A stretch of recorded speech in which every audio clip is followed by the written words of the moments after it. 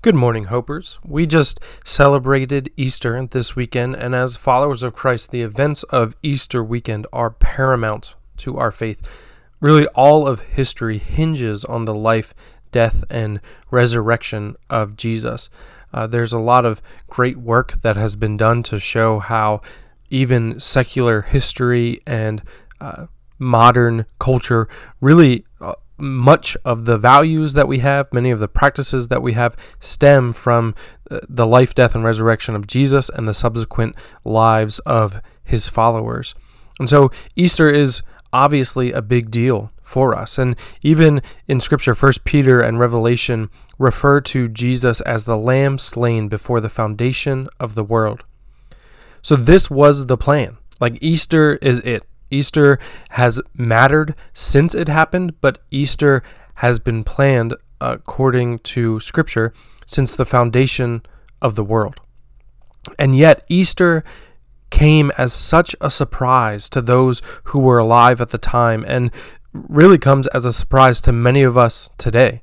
And for those of us who have been Christians or around the church for a while, honestly, much like Easter and many other things in the faith, it can become old hat. It can lose its surprise and its shock, and yeah, we know about that. But when we really sit and think about it, it's still surprising to me. It still should be surprising to us that this was the plan. This is how Jesus and God decided to make a way back to right relationship.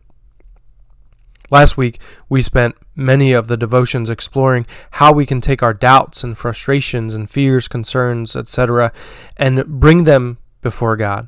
And today, I'd actually like to do that again, but this time I want us to hear God's response, and I want us to have Easter in mind as we do it. And so I want to go to Habakkuk chapter 1 and read a few verses here, starting in verse 2. O Lord, how long shall I cry for help, and will you not hear? Or cry to you violence, and you will not save? Why do you make me see iniquity, and why do you idly look at wrong? Destruction and violence are before me, and strife and contention arise. So the law is paralyzed, and justice never goes forth. For the wicked surround the righteous, so justice goes forth perverted. This is familiar to much of what we saw in Psalms and Lamentations early last week, but here in verse 5, which I have not read yet, we see God's response. And God says this, Look among the nations and see wonder and be astounded, for I am doing a work in your days that you would not believe if I told. God is working, and it's playing out right before our eyes. But do we have the eyes to see it? We feel the pain of our current moment, the anxiety of an unsure future, and we cry out in lament like the psalmist, like Jeremiah in Lamentations, like Habakkuk does here. But in the wake of Easter, I can hear God saying, Look, be in awe and wonder, for I am doing a work that you cannot imagine, that you would not believe if I told you. And really, the work of God always comes as a surprise to the world, because God always works so differently than the world works. As God says elsewhere in Scripture, in Isaiah, his ways are not our ways, his thoughts are not our thoughts. And so as we see the plan of God unfold, we are doubtful that God is even working until it's over, and then we are surprised by the work that he has done.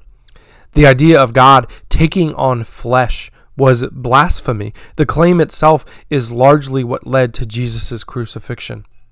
So this plan of Jesus being the lamb that was slain from the foundation of the world, this idea was a foreign concept to the people that God came to save. The idea of Israel's Messiah dying on a cross was unthinkable. For anyone dying on the cross, that would immediately eliminate them from the running of being the Messiah. The King of the universe, born without a home, a humble teenage virgin carrying the Lord in her womb. All of these things are surprises to the people involved, to the people who hear these stories.